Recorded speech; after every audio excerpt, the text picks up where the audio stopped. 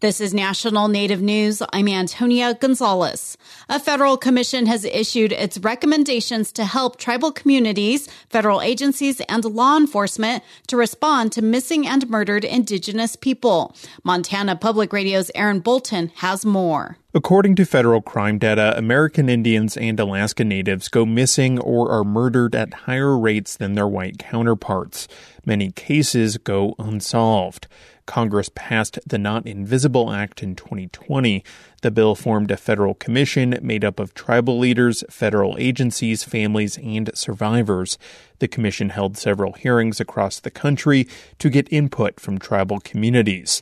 The commission issued numerous recommendations. It called for more federal funding for tribal police and changes to federal laws that limit tribal police investigations.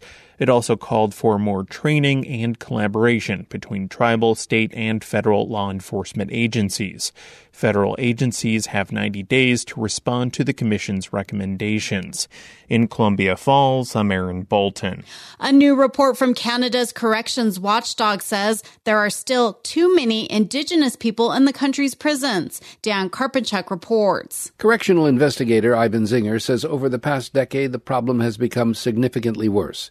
In his latest report, Zinger says 32% of all federal inmates across the country, as well as 50% of the women, are Indigenous. That's compared to 25% 10 years ago.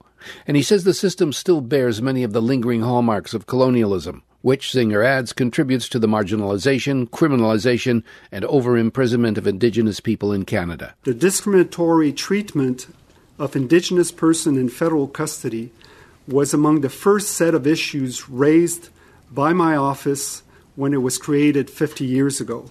In the decades that follow, my office has issued more than 70 recommendations specific to Indigenous corrections. Sadly, most of these calls have gone unanswered. And Zinger says the gap between Indigenous and non-Indigenous people in federal custody continues to widen. It is difficult to escape the conclusion that the correctional system perpetuates conditions of disadvantage and discrimination that contributes to such a disproportional incarceration rate. In his report, Zinger urges the transfer of federal-operated healing lodges to local authorities. He is also calling for a national strategy of Indigenous decarceration and better support for Indigenous elders who work within the correctional system.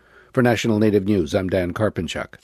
The Coquille tribe says it's landed one of the biggest competitive grants ever in its history. KLCC's Brian Bull reports on the nearly $8 million from the U.S. Department of Transportation. The money will fund 3 phases of improvements to the Coquille Wharf near the tribe's Mill Casino Hotel in North Bend.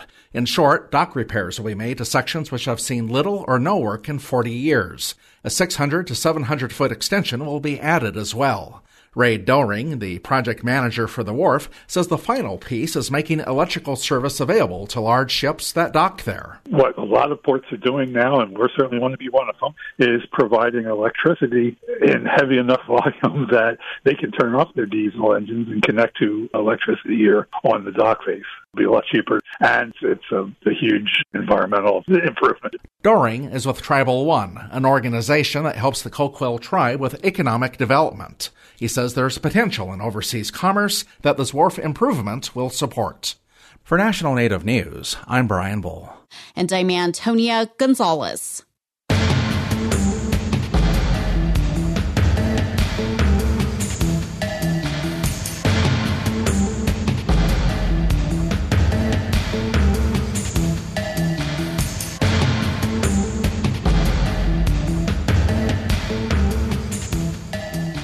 National Native News is produced by Koahnic Broadcast Corporation with funding by the Corporation for Public Broadcasting. Skookdash, support by Ramona Farms. For over 40 years, Ramona's American Indian Foods has revived tepary beans, pinole, traditional wheat flours, and more. Delivery for your holiday gatherings available on orders placed at store.ramonafarms.com. Domnyon.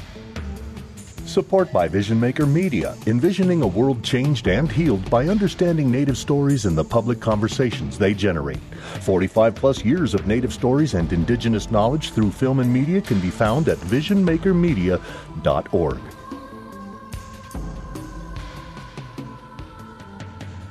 Native Voice One, the Native American Radio Network.